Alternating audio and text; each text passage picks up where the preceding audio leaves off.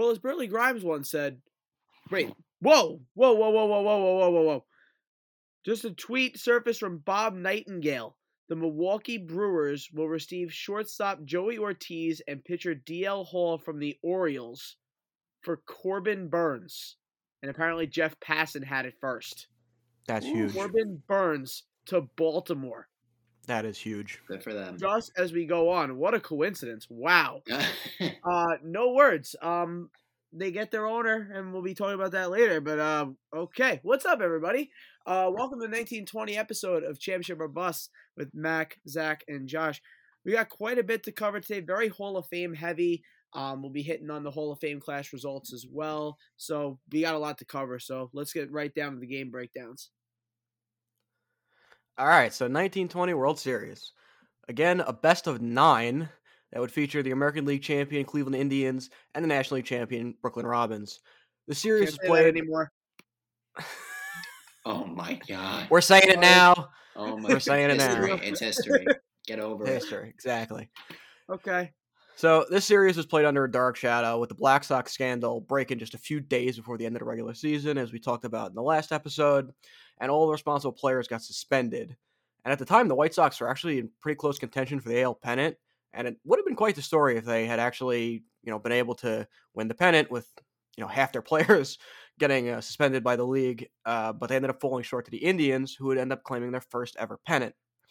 Now, Cleveland was under a shadow themselves due to some unfortunate events.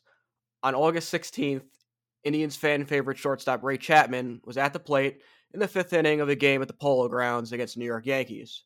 Carl Mays was on the mound, a submarine thrower who was known, like every other player at the time, to dirty the ball, doctor it up with something. And the way the balls were at the time, they were known to become misshapen and kind of hard to see, especially in an early afternoon game when it was overcast and a little bit rainy. And Mays ended up throwing one that got away from him, and it hit Chapman in the head. And they said that Chapman didn't even move, probably didn't even see the ball. The sound of the ball was so loud hitting his head, Mays thought it hit the bat. And he ended up playing the ball out, threw it to first base. But Chapman didn't really move. He just took a few steps and stumbled and fell. Players from both teams rushed out of the dugouts. The umpires were calling for doctors. And Chapman ended up getting helped off the field. And as he was carried off the field, he mumbles, "I'm all right. Tell Mays, don't worry. Call my wife." And then falls unconscious. And the doctors would operate on a fractured skull that night. And he survived the operation, but a couple hours later, about 4:40 in the morning, he ends up dying. And his pregnant wife was not able to get there in time. She didn't get there until a couple hours later. Oh, wow. Very sad. Yeah, I do remember this now that you guys brought it up. Yeah, it's just awful. No matter how many times you hear it, it's just Terrible. absolutely terrible. Yeah, and guys still wouldn't wear helmets for years after this. Oh, yeah. There was a lot of outrage directed at Mays. Players from the Red Sox and Tigers drew up petitions and gave it to the American League president and tried to get Mays banned from baseball. And Mays was like, the ball was wet and got away from me. Like, there was no reason for me to hit the guy in the game.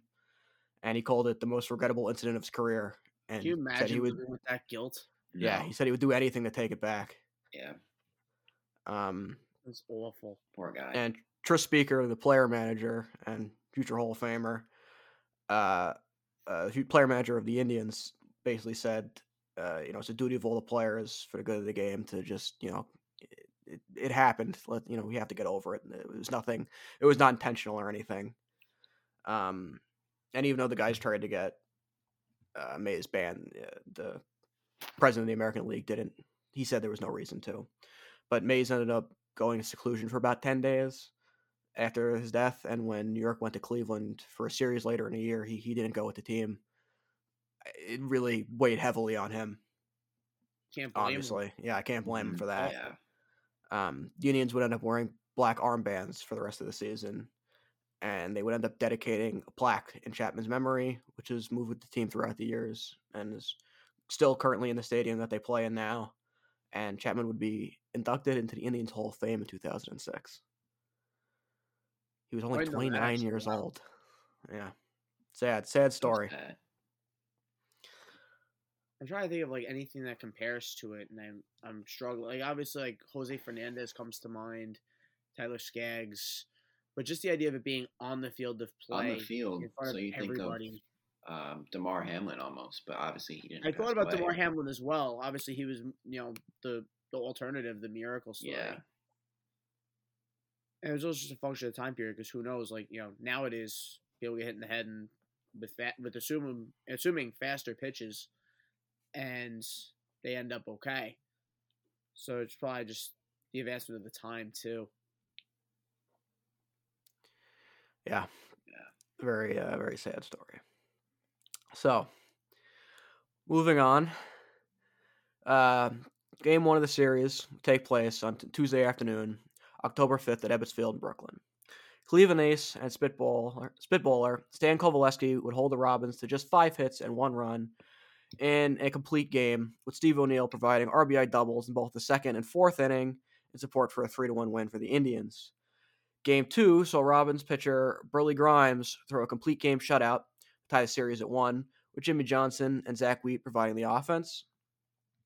In Game 3, Brooklyn scores twice in the first inning on hits by Zach Wheat and Hy Myers that chased Cleveland starter Ray Colwell from the game, and the only run winning pitcher Sherry Smith would give up, and the 3-hitter was a Tris Speaker double that got misplayed in left field. So an error, of course. Right. Game 4, so the Indians coming out swinging, chasing the Robins starter in the first inning, and the 2 relievers that came on for him really didn't do much better. And again, Stan Kovaleski cruised through another 1-run complete game. Series is tied at 2. Going into Game 5, where the Indians came out flying, scoring 4 runs in the first inning, never looking back. This game has got a couple of firsts here. So Cleveland second baseman Bill Whamby Gans, affectionately known as Whamby, turned an unassisted triple play. Wow. Yay. Caught a line drive off the bat of Clarence Mitchell, stepped on second, and then tagged the runner out running between first and second. It is the only ever unassisted triple play in postseason history. Now, the batter Mitchell would end up making even more history by grounding into a double play in his next at-bat, being responsible for 5 outs in a 2 at-bat span. Amazing. That's interesting. Now, this game also saw the first ever World Series Grand Slam with the bat of Cleveland's Elmer Smith, which was the 4 runs in the first inning, as well as the first home run by a pitcher, Cleveland's Jim Bagby Sr. We'll get that record. So, Game 6 was a whopping 94 minutes long. I couldn't even imagine that. Wow. Just 10 hits. I know, 10 hits and 1 run between the 2 teams. Cleveland's Dustin Mayles would throw a 3-hit shutout and a lone run of the game, coming in a 2-out rally with a Tris Speaker single and a George Burns double. That was the only offense of the entire game. 94 minutes. Insane. Manfred would love that. He would. He would absolutely love that. Now, with the Indians up 4-2 and the Robins getting shut out in Game 6, you'd think they'd come out hitting better. They did not. They would get shut out again. Stan Kovaleski would throw his 3rd complete game of the series, this time a shutout. The Indians getting a 3-0 win and their first ever World Series victory, with the Indians celebrating in front of their home fans and dedicating this victory to Ray Chapman. Nice. So we are up to the Hall of Famers. Now, this World Series was very Hall of Fame heavy, but in terms of Hall of Fame, it's kind of weird to say about Hall of Famers. It was definitely quantity over quality for the most part. But we'll start with the umpires as we always do, and I'm going to actually spend a little more time on this than I normally do, because this is only the second World Series with 3 Hall of Fame umpires to this point.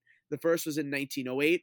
So shameless plug, go check out the 1908 episode to hear all of the umpire talk when we were young and nowhere near as confident and skilled as we 3 studs are now. But Bill Clem got in, Tom Connolly got in, and Hank O'Day got in. And at the time, there were 4 umpires calling the World Series. So you have 3 Hall of Famers and a name that stuck out from our 1903 episode, Bill Dineen. if you remember him. Yes. So Bill Dineen and 3 Hall of Fame umpires were the 4 guys assigned to this series. Wow. So definitely a pretty significant World Series for the history of umpires. But moving on to the more quote-unquote relevant Hall of Famers, we have the losing Robins. Wilbert Robinson, again, he was a manager, second and final pennant, goes 0-2 in the World Series. I gotta be honest, he's barely over. I think he's 1 game over 500. I don't really get why he's a Hall of Famer. I just don't. I'm sure there was some sort of influence thing back then. Maybe like he could have been the. I mean, the team was literally called the Robins because of him. Yes. I know, but he was a 500 manager who made 2 pennants. Yahoo. You don't have to be good to be liked. Yeah, but it shouldn't be the Hall of Liked. That's my problem. Well, welcome to today's Hall. I think it kind of is sometimes. Yeah, I think I like it shouldn't be. We'll get to that later. We will definitely be discussing that. Don't you worry. Moving on to other basement guys, Rube Marquard, we've talked about several times. Frequent flyer here in the World Series. 5th World Series, and he goes 0-5 in his career. In this particular series, he was 0-1 with a 3 ERA, 3 runs in 9 innings, so not too bad. 6-3 strikeout to walk ratio, but he is a basement dweller, and that's where he'll remain. Zach Wheat, second and final World Series appearance. This was his second appearance having his a second loss. So he went 9 for 27, had a 333 average, 2 doubles, 2 RBIs, and a 765 OPS. So he didn't play bad, just losing effort. That's a respectable numbers. Yeah. I have him in my hall, though, level 1, the 14th left fielder. I have him between Fred Clark, who we've talked about, and Jim Rice, who's a more modern Hall of Famer. We will eventually be talking about him. The Robins do have 1 newcomer Hall of Famer, so welcome to championship or bust, Burley Grimes, as Josh mentioned. Just a little more about the career. He was inducted into the Hall of Fame in 1964. He had a 270 and 212 career record, a 3.53 ERA, and just over 1,500 strikeouts. He had 2 top 5 MVP finishes, but he had a whip over 1.3, a WAR of 52.9, and an ERA plus of 108, which puts him right in the smack middle of my basement of my personal list.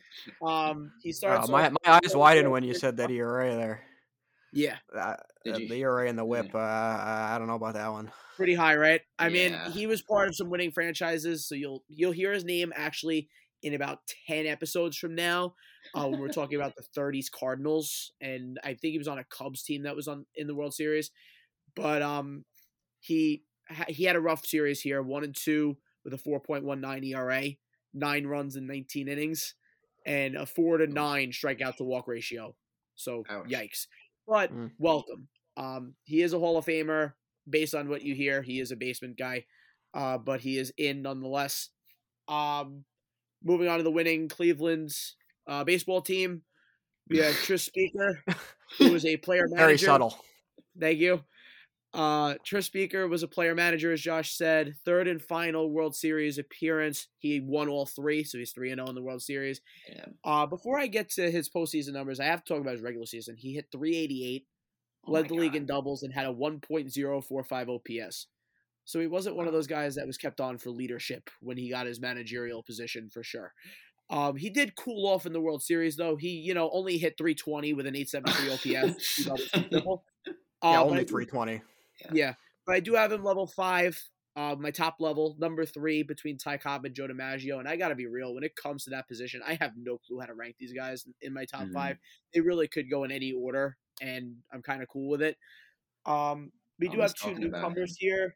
Josh definitely talked about one of them. I don't know if you brought up the other one, but I'll start with the one that I definitely heard, Stan Kovaleski. He's making his World Series debut. Started off 1-0, had a dominant World Series, which you were touching on. To break it down, it was 3-0, less than a 1 ERA, 2 runs in 27 innings. So we're talking Bumgarner-esque performance here. Through three complete games, you have 2 runs. Yep. That's insane. So career-wise, it wasn't quite as impressive as that, but it was still pretty impressive nonetheless. 215 and 142 win-loss record, so it didn't have the lasting power of some of the guys of his generation, but definitely a clear high winning percentage. He had a 2.89 ERA and a 1.27 ERA plus, and he led the league in both ERA and ERA plus twice. He only had 981 career strikeouts, but for perspective, he did lead the league once. So I think that's more of a perspective of the low strikeout totals of the era than him. I do have him in my hole as one of the lower level starting pitchers. He's ranked 52 between Robin Roberts, and I kind of have Catfish Hunter and Louis Tiant like right in the same realm. So I have him below Robin and just above those two. Louis Tiant's not in the actual Hall of Fame, but I think he should be. Mm-hmm. And I think that's kind of where we're looking at with him. And then last but not least is a Well, really I just want to say that they said that he was a really like kind of scary guy to go up against because he would throw at you, and he had no regrets. He would buzz you right off the plate, and he was known to be a tough customer. Yep. One of the first few guys that was really like that. Oh, for sure. It was Bob Gibson before Bob Gibson. Yeah. Right. But going through, one of my favorite players to talk about like from this time period is Joe Sewell. And I'm sure I'm butchering the pronunciation of his name, but I've seen so many different pronunciations. But he's making his World Series debut, and he's starting off in the win column, 1-0. Very interesting player, and I was always having difficulty understanding why he was in the Hall of Fame when I first made this list. He was inducted in 1977 by a Veterans Committee. He had 2,200 hits in 1,900 games. He had no power, had a career of 49 home runs. He hit .312 in his career with an OPS of 804, which sounds pretty impressive, but it only creates an OPS plus of 109. He did have 4 top 10 MVP finishes, but here's the thing about Joe Sewell. He had the lowest strikeout rate of any player in the history of baseball. Wow. He only struck out once every 73 plate appearances on average. Oh, my God. And you know that random stat that comes out where Tony Gwynn only struck out 434 times in his 20-year career? Right. Yeah. Sewell struck out 114 times his whole career. Wow. His career high in strikeouts, 20. Wow. Dude. So for that, and for that really the main reason, I did elect him in my Matt Colts Hall list. I would put him in for that. Yeah. That's impressive. So he is a lower level selection, but he's an ode to what baseball used to be and should be a favorite of all traditionalist baseball fans. I have him 16th of my 17 Hall of Fame shortstops, and I have him sandwiched. This is going to sound weird if you listen to the Hall of Fame ballot episode, but I have him between Omar Vizquel and Louis Aparicio. I want to note here that I'm aware I did not vote for Omar on my Hall of Fame ballot. That was not because of his playing career. That was because looking at his allegations, I just could not bring myself to vote for him. So I think 11 Gold Gloves at shortstop on its own is Hall of Fame worthy, but the allegations were quite frankly disgusting, and I didn't want to check the box for him. And I also had 10 guys that I wanted to vote for, so it was an easy one to leave off. But I do think he's a Hall of Fame level player, which is why he's on the list, but I wouldn't want to give him my vote, if that makes sense. Yep. So I'll leave that there. And those are the Hall of Famers here. So we can head right into current events from there. Wow. Awesome. I'm kind of thrown off guard. I'm still thinking about him not striking out. Sorry. No, it took me a while too, because you don't see that in the Baseball Reference. Zach loves that. He loves the guy not striking out. I know. Oh my God, he can't contain himself. But I'm shocked that all three of us agree that he's the deserving Hall of Famer, because some people are like the sabermetric guys. Singles hitter, not on him. But yeah, some people are. A guy with no power and didn't strike out. Oh my God. Yeah, Zach loves those guys. Okay. I'm going to start with obviously the big news. The Orioles, your O's fans, congratulations. I'm so happy for you. You guys are free. Well deserved. You guys have congratulations. You just won the AL East. Yes. You guys went through hell, and you deserve every second of this. I'm so happy for baseball as well. This is just great news. The Angelos family is finally out of the game. They're agreeing to sell. Yeah, see ya. They're selling. Kevin Brown is somewhere dancing in the street. Oh, yeah. $1.75 billion to Baltimore native billionaire David Rubenstein. So he's a local, so that's great.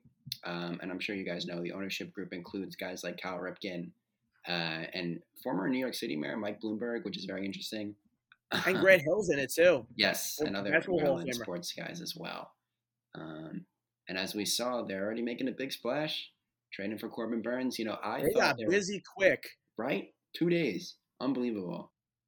Good for them, though. Orioles fans deserve it. I have no problem seeing them pop us. And it could not have come at a better time for a team that is loaded with prospects. Oh yeah. And they these know guys it's are so going to have to get paid at some point, and now you might have people willing to willing do to it. spend, right? Because Angelo's Could not reaching have out. come at a more perfect time. They're not going to be the Rays anymore, where Yep. they just have a prospect, they drive up his price, and then trade him away.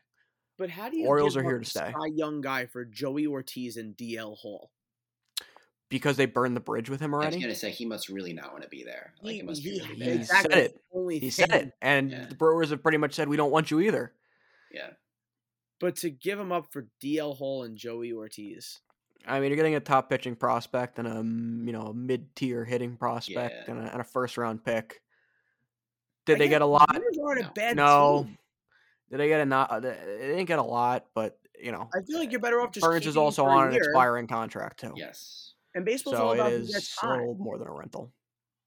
What'd you say, Mike? But baseball's all about who gets hot. If you could get into the playoffs, you can sneak through. And the In a Brewers relatively are, weak division, they're just mid. you could They're- accept him. they're I still think mid. the Reds are going to walk away with that division. No, you know, big Frankie Yes. Montas there. I don't think so. I think the Reds are going to run away with that division. They got some I think good There's the just players. no Cardinals way. bounce back. They're too much better. They're so much better. The So Reds much are better. they're a good team this year. I Mark think the my Cardinals words. bounce back. Yeah. With what? with Goldschmidt, Arenado, their, Edman. and Goldschmidt. What else do you need? What pitcher? Don't That's need a it. good point. Win every game 9-8. Didn't know What are you, we the were Toronto playing Maple Leafs? Yeah. Yeah. Urchel when Zach's in net? Right. I'm not saying he's going to win them a title, but I'm saying, they can make the playoffs. I If don't you're think that talented wins of them a the team that makes division. playoffs- And I think they'll end up buyers at the deadline and grab somebody. I think they'll end up sellers at the deadline. I don't see that team winning Is games. Flaherty still on that team? Jack Flaherty? He is, and he's coming Yeah. off of a major injury. Right. Yeah. I don't know, man. But like we were saying, O's got a great farm system, and they haven't even Jackson Holiday hasn't even stepped foot in Camden Yards yet. So Adley More to Rutschman's come. already showed what it takes to be a great leader. I'm sorry, that's a lie. Flaherty is not on the team anymore. Where is he He's on now? the Tigers. Yes, that's right. Wasteland abomination. I forgot about that he got traded. I forgot. because they're so irrelevant.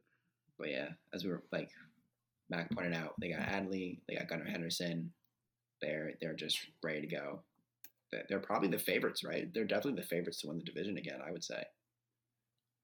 I would assume Yeah. anybody with a brain would say that, yes. Yeah. Yeah, they have to be. I mean, we all love the Yankees, but they're not going to beat that team. No.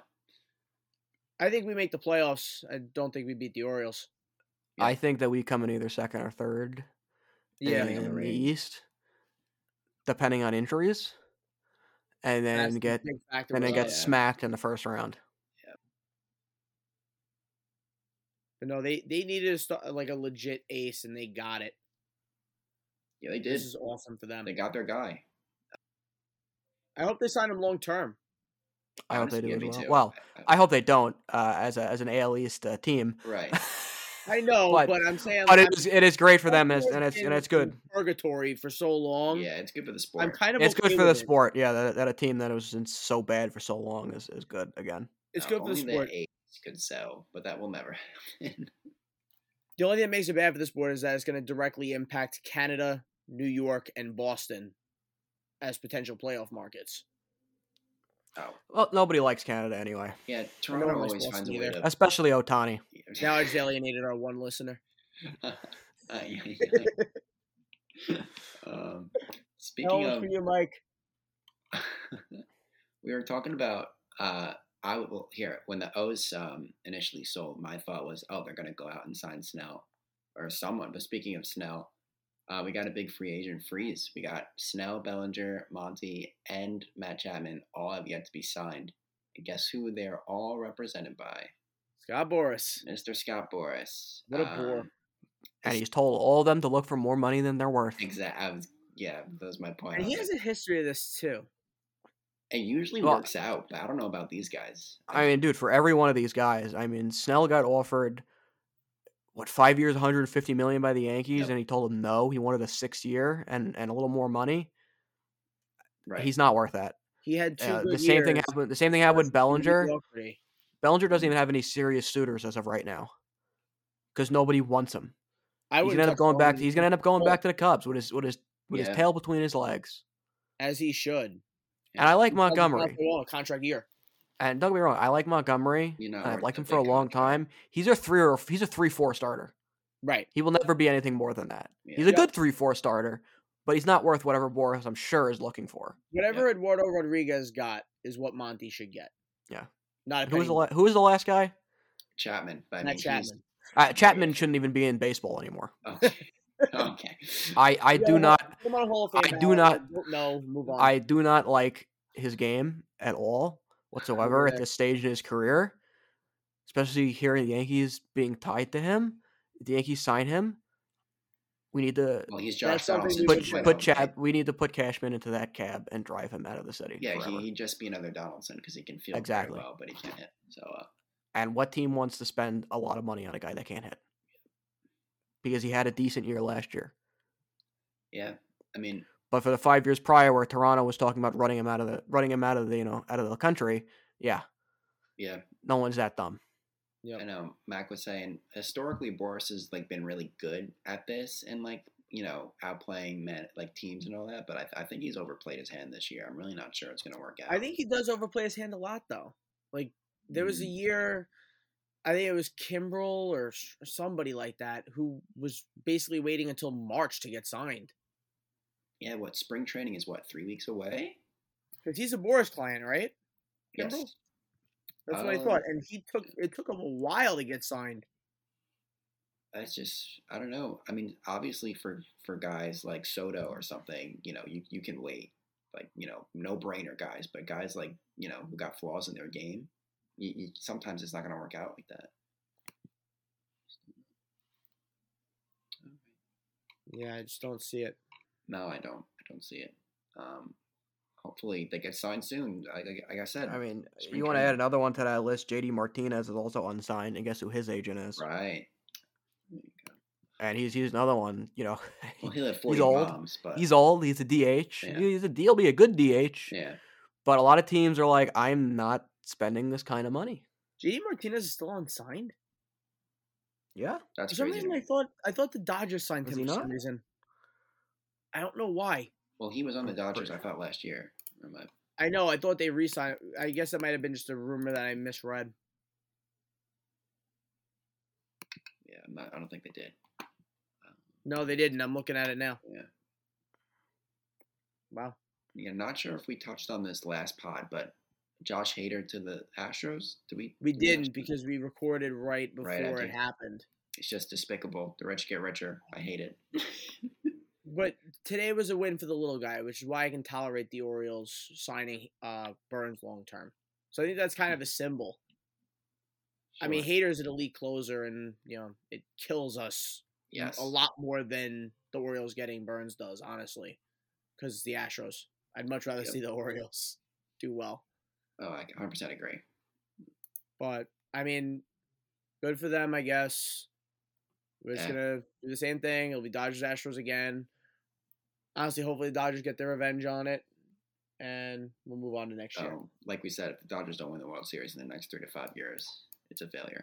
If they don't win 3 World Series in the next 5 years, it's a failure. All right. I think that's everything I had. I'm going to throw it back over to Max. We can go through the Hall of Fame ballot results. Yes. So mixed bag this year.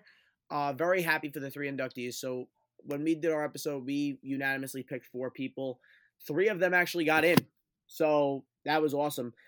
Adrian Beltre, who was polling at 99% before the announcement, finished with 95.1. So I guess some picky voters, who's the picky. 1 or 2 people that didn't vote for that guy?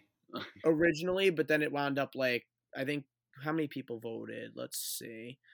385. So that means 19 people didn't vote for him. Oh my God. Yeah, 95.1%. Still in the higher echelon Sure. for Hall of Famers, but and then second was with 307 votes was Todd Helton, 79.7%. He only needed a few, but he grew to 7.5%. He was a coin flip at the time. I know Jason Sardell, who does a lot of projection models, had him as a coin flip. And he had less votes than Mauer prior to the announcement, and he jumped Mauer significantly.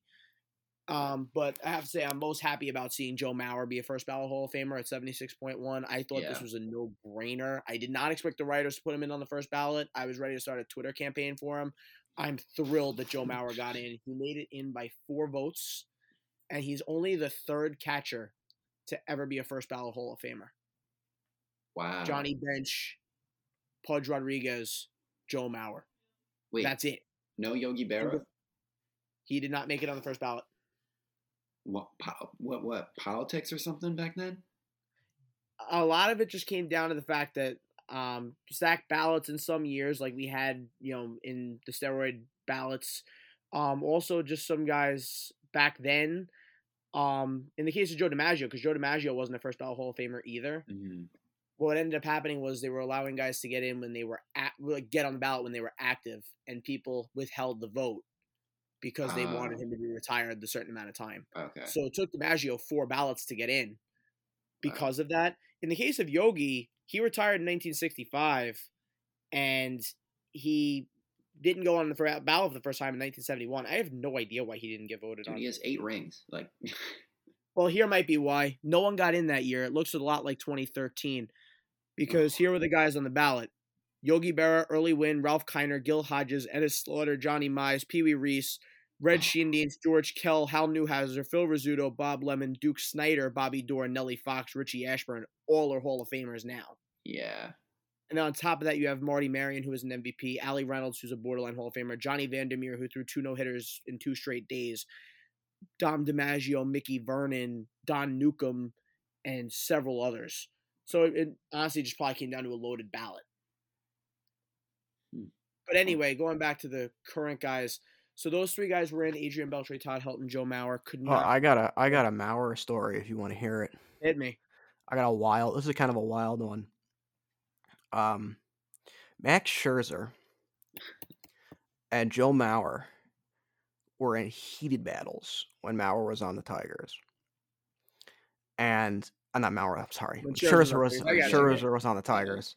And Scherzer could not get Mauer out.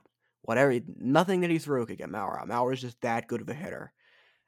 And after 4 years of this, Scherzer decided, I have to get this guy out.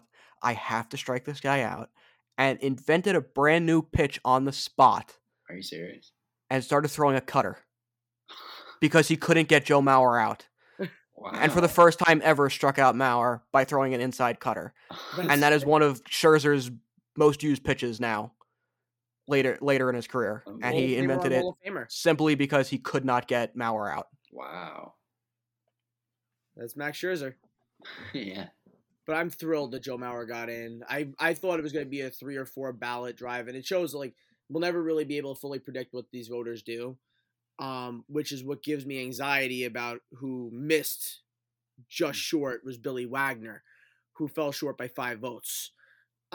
He grew 5.7%, so he was a guy who was also a coin flip to get in this year.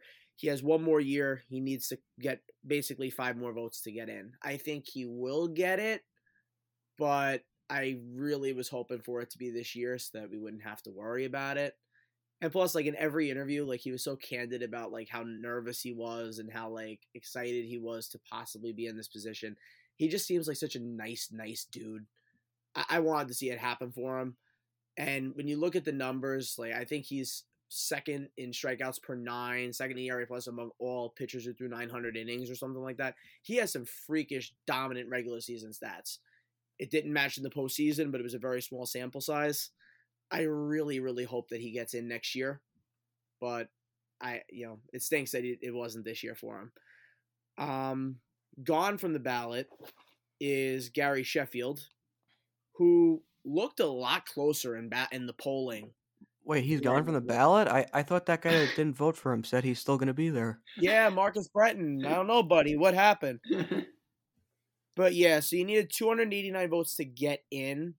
He fell 43 votes short when he was polling around 74 to 75% the whole time. So the small hole voters had no interest in voting for Gary Sheffield.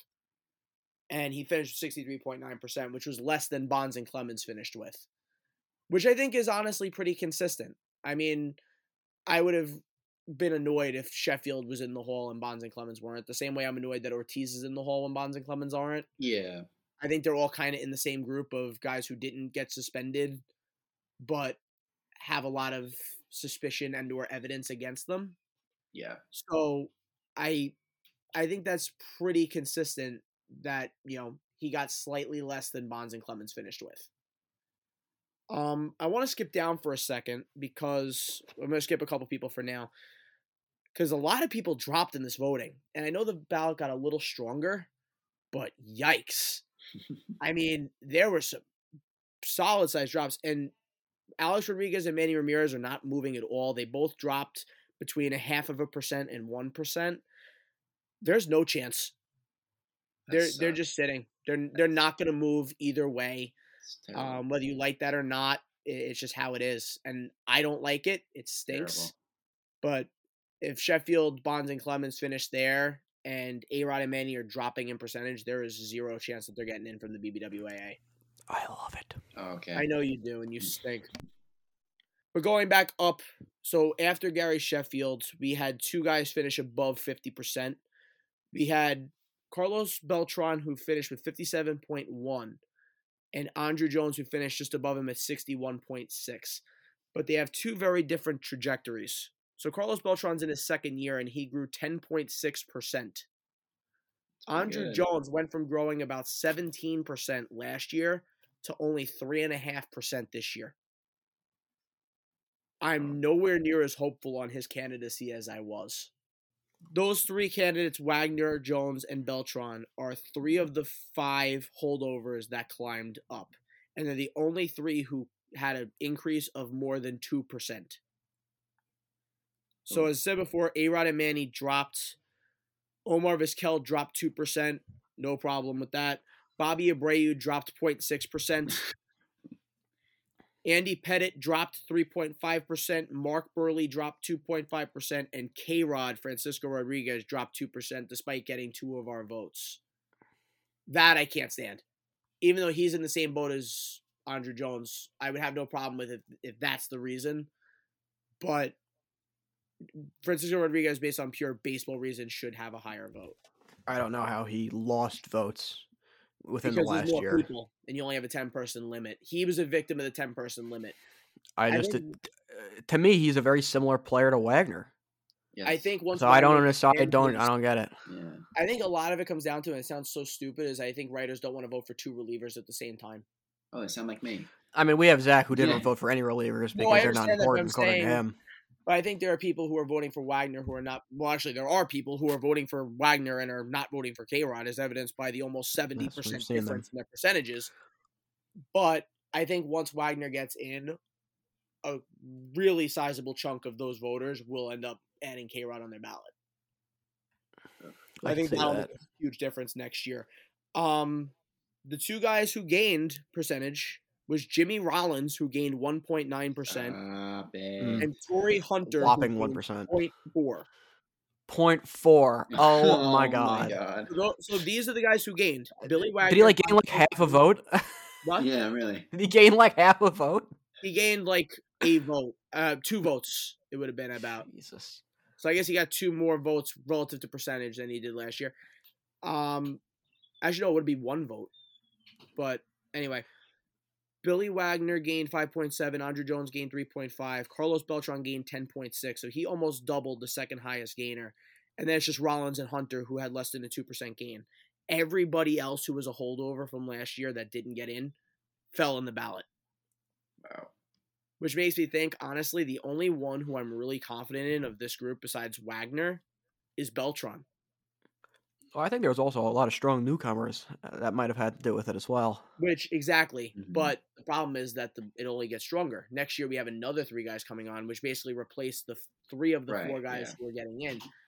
Because we have 4 guys off the ballot now in the 3 who got in Sheffield. So you have Ichiro Cece, Felix Hernandez, and you have, some people, if the people who voted David Wright, who survived on the ballot as well, are probably going to vote for Dustin Pedroia. Oh, God. or Troy Tulowitzki, one of the All right, two. well, I'm saying if you vote for Too Dustin long. Pedroia and not Chase Utley, what are you doing? Well, that's what I wanted to get to. And Chase Utley, honestly, had a very strong showing. People were very I'm pleased. disappointed.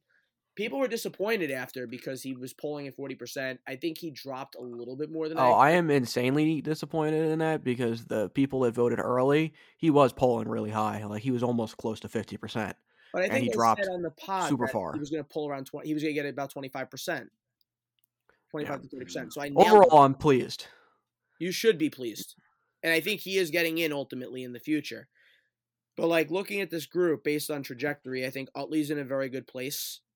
I think Beltran is going to get in within 2 years. Andrew Jones has 3 more ballots to get another 14%. He only grew 3.5 this year. I think he does get in. I think he deserves to get in, but if I'm an Andrew Jones, if I'm one of those guys campaigning for Andrew Jones, I'm a little nervous. And I think Wagner does get in next year. Our lovable losers that fall off this ballot: Jose Bautista and Victor Martinez, Lovable. 6 votes. Bartolo Colon, 5 votes. Matt We do Holliday, miss Big 4 Sexy. votes. That's a shame. Adrian Gonzalez, 3 votes. Brandon Phillips, 1 vote. And Jose Reyes and James Shields, 0 votes apiece. So a Hall of Fame class. What?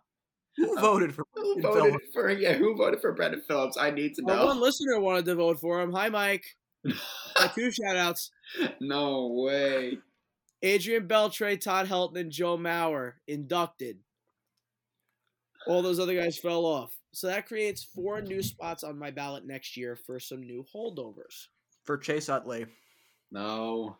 So the newcomers, the notable newcomers: Felix Hernandez, Dustin Pedroia, CC Sabathia, Ichiro Suzuki. I don't know why it was in that order, but it was. That is not from best to worst. Just saving the 2 shoo-ins for last. Yeah. Yeah, I guess so. Edwin Jackson, Adam Jones, Ian Kinsler, Russell Martin. Edwin Ryan Jackson McCann. retired? Yeah, I did not know that. Apparently. 5 years ago? Hanley Ramirez.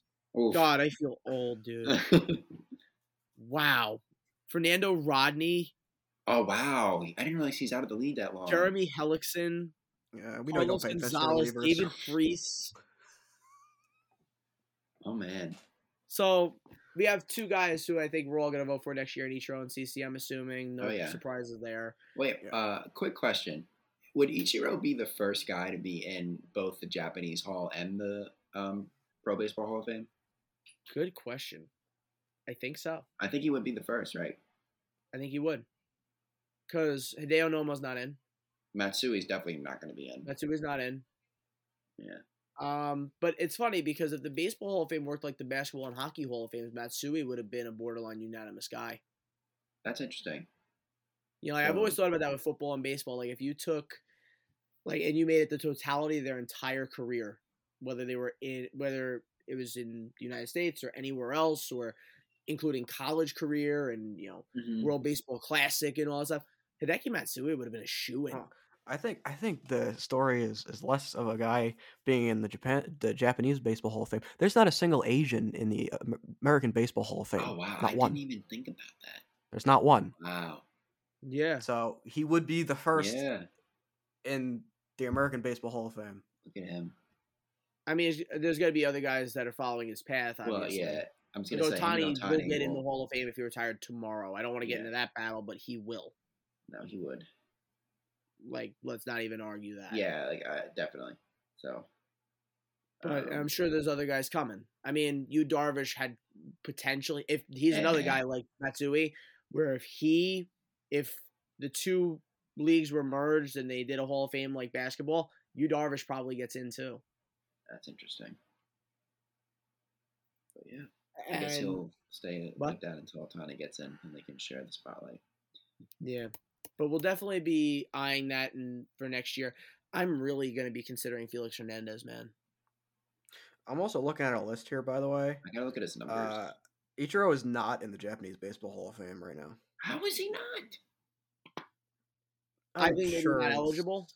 I thought for some reason I thought he was already in. I mean, Hideki Matsui is. Is he? It might be one of those things where you have to be retired 5 years from professional baseball in general, because that's how the College Football Hall of Fame works. Wow. So he might have to be retired from Major League play as well. So my mistake then.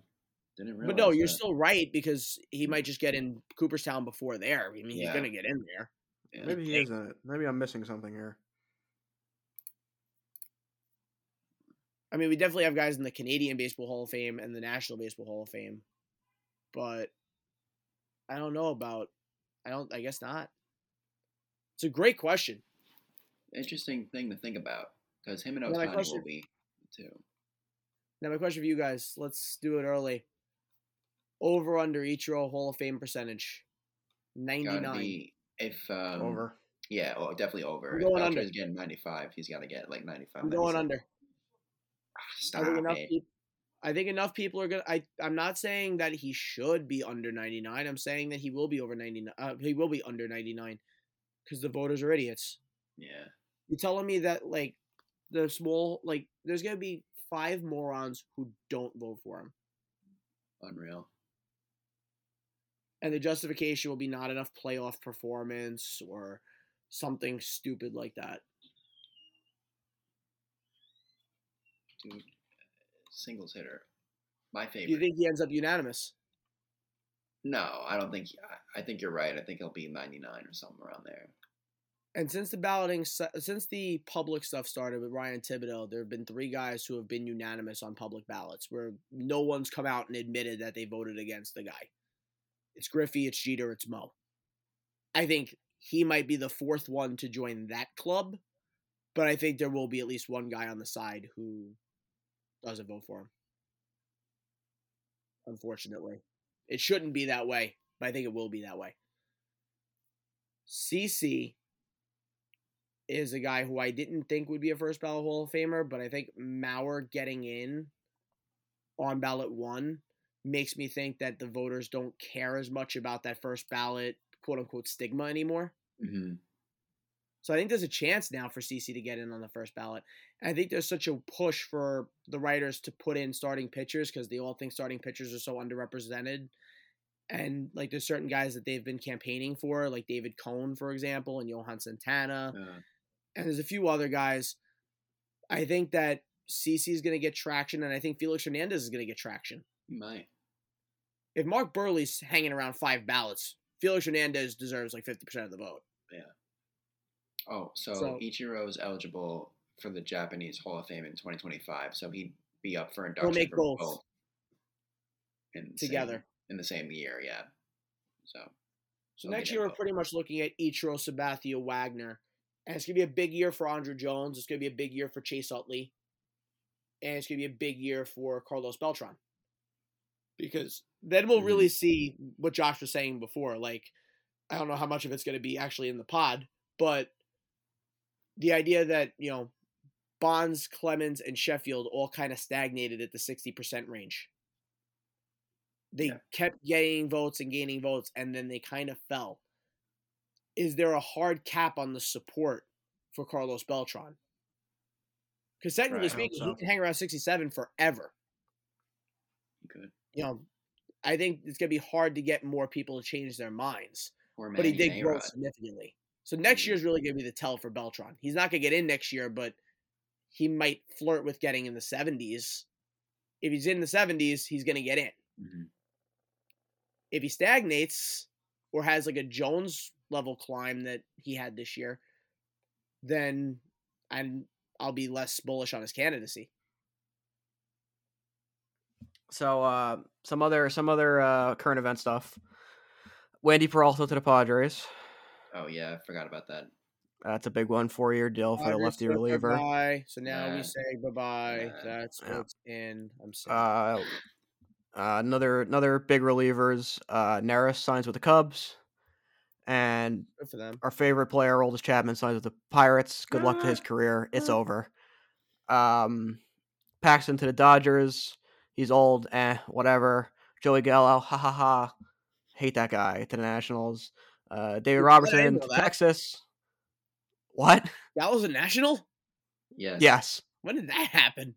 About a week and a half ago. Oh, wow. David Robertson to Texas. Good for them. Still a decent reliever because he's getting older. He'll be good for that team. Wow, man. Yeah. Good for Zach Stewart, first baseman, Rhys Hoskins to the Brewers. Sad. Very good for the Brewers. Phillies didn't need him anymore because Harper's going to be a first baseman. Yeah. Brian Cashman, you moron. And the last one, the big trade of the week, Polanco to Seattle.